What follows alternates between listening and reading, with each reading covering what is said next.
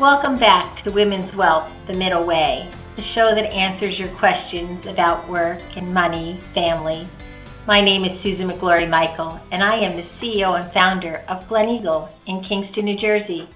We are a wealth management firm, and we basically help business owners with their 401k plans or people who are trying to figure out how they're going to get their children through college, and then the next step, how am I going to retire?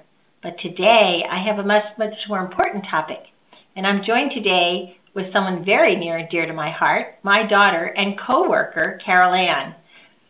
You know, Carol Ann went out after college, and she worked in many large firms and recently said, Mom, I'm ready to come back and join the firm. And I embraced that because she brought with her a wealth of knowledge and of her past. But that led us to some deep conversations on how would we work together and how would this transition go. Today, we were talking last night about work-life balance. And as moms, all of you know, there is no such thing. Actually, our vision statement here in the firm is faith, family, and firm in that order, because we laughingly say it's the middle way. But the middle way has taught us to respect kind of the differences of opinions and how we keep it healthy. We know it can't be all work, and we know we can't leave work aside when we have clients. So how do we keep it healthy, and how do we balance it? So today, we hope we can give you a few insightful lessons and probably all that we've done wrong so you can learn from us and maybe do it better.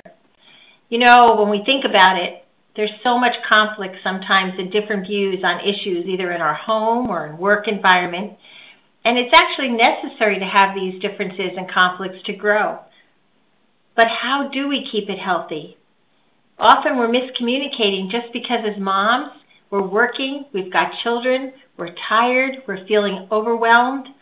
Often we ask ourselves, I think, what am I doing? But what we should be asking ourselves are, what am I strong at? What do I do well?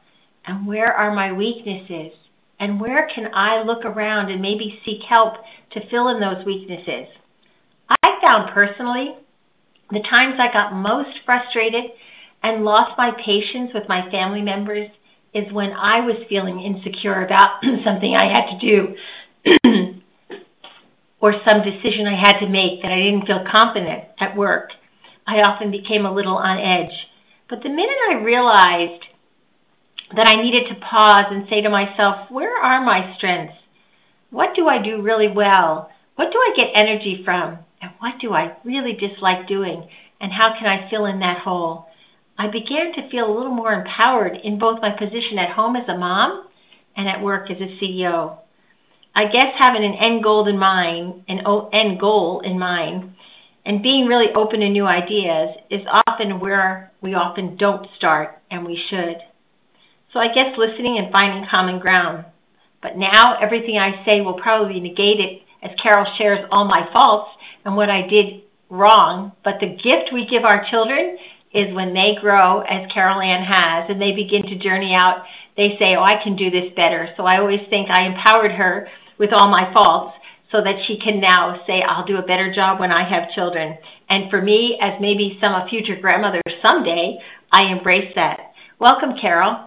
Thanks for having me. Carol, when we talk about, when we run into conflict or when we're trying to balance the whole family and work, and you have experienced that firsthand because I was starting this business when you were very, very, very little, and you sort of grew up with it, and now you've entered this into a whole new realm on the other side as sort of leader of a firm, and thinking, okay, Mom did it this way, but now I'm not married yet, but thinking of that, and I haven't had children yet, but a goal in my life.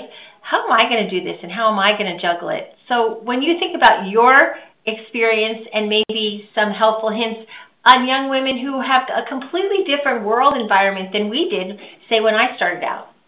Yeah, I think it's funny. Everyone says they're never going to grow up to be like their parents, and there is a realization, I think, when you hit your mid-20s, early 30s, when you realize oh my gosh, I'm turning into them. And part of it is, I think, the entrepreneurial spirit and trying to come into this business definitely is a realization of all those things that, we used to say mom and dad are crazy running around like doing a million things. And now I watch myself not with even a family already starting to do that.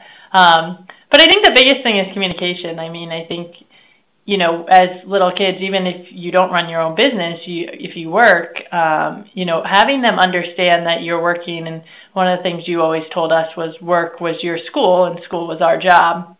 And I think being open with them and saying, I have a big meeting this week, and I need to prep for it, and I need to, stay at the office maybe a little bit later. I am going to miss your soccer practice, and instead, Dad or someone else is going to take you. I think trying to get to as many things as possible is important, but kids understand, and the more open you are with them, I think the more we accepted it, and we actually took it as a proud thing. Mom is working really hard, just like we work really hard in school. And on the other end of that, you used to say to us, if you have a big test, you need to take the extra time and prep for that as well. So I think part of it is communication. Sometimes with the work-life balance, we try to keep work in the office and life at home, which isn't always a bad thing. Putting away the cell phone is a good thing. But I think at the same time, it's just not realistic. And so we used to come to the office with you and play work, and we couldn't wait to play work because we wanted to be just like you. And I think part of it was because it was something that we were told about all the time, and we thought it was this very exciting thing. Well, I do remember those days, but I also remember having to go around and clean up all my employees' desks with little notes and pens and put everything back in order as if no one was there. The telephones, I also remember your brother one time playing with the phone and dialing 911 and the police showing up with guns drawn at my office because they thought we were being robbed. So we do laugh about those things, but I think that's the other key is you have to learn to laugh about some of the incidents that happen along the way because we are not perfect. None of us are perfect, and we sort of remind ourselves of that. The one thing that I thought of when you were talking, it's interesting. We think it's going to go on forever, and we think that the journey of trying to balance cooking dinners, getting to games, will last and never end. And I look back now and I wonder, how did I do it? But I also think it went almost too fast. And I think the one guidance I give young moms who are trying to juggle both is remember to pause. They often say we get a little depressed when we look too much to the past, and we get anxiety if we look too forward, if we're too worried about what they're going to turn out to be like or what they need to do to get into a college or what they need. That's causing anxiety and fear because we're looking too far in the future. And then if we do those two things because of that fear and maybe a little bit of depression looking back on what I should have done, we forget to live in the moment and really, really enjoy that moment with the kids. And I often think if someone said, what was the one thing you would love to do a little differently, I think I would love to have paused more and enjoyed the moment versus maybe fearing the future of did I do this right, or should they be in this, or should they sign up for this, or that one test. I think you just enjoy each of them, and now I think my goal now is to impart that as maybe I become a grandmother someday and say, I really want to give that gift to my children to help them to pause and enjoy the moment of time. As Socrates once said, wisdom begins with wonder, and I don't think we can ever let that wonder out of our world. It sounds a little corny, but sometimes Socrates, how long ago he lived, and to say to us, wisdom begins with wonder. And I often put things like that around my office so that when I look up, I see them and I think, aha, am I living in the moment, or am I fearing the future or worrying about the past? So Carol, what would be the one gift of advice you might give someone young who's trying to start out on this balancing the career and or have a really strong personal life? Yeah, I think part of it is one of the things that I've been told over and over is, especially as a young person, we want to get to the top really quick, and it's almost equivalent to the mom who wants her kids to grow up fast. Taking every challenge and trying to learn as much as you can from it. And if you're still growing, not being upset with, maybe staying in that role a little bit longer than you thought you were going to originally. And the other thing is moving laterally. I think we all want to move up in this straight line, but when you look at successful people, it's a lot of zigzag and circles. And so I think I have trouble with this too. We all want to get to the top real fast, but if we don't take the lessons and learn from them off the bat, we'll never get to the top successfully. So that's the one advice I would kind of give. Well, thank you, Carol, and thanks for joining me today. It's always fun to kind of spend some time together and reflect back. Just remember, our message for today is wisdom begins in wonder by Socrates. Thanks for tuning in to today's episode of Women's Wealth, The Middle Way, and make sure you follow us on SoundCloud, Podbean, Spotify, and womensradio.com for new episodes every other Wednesday.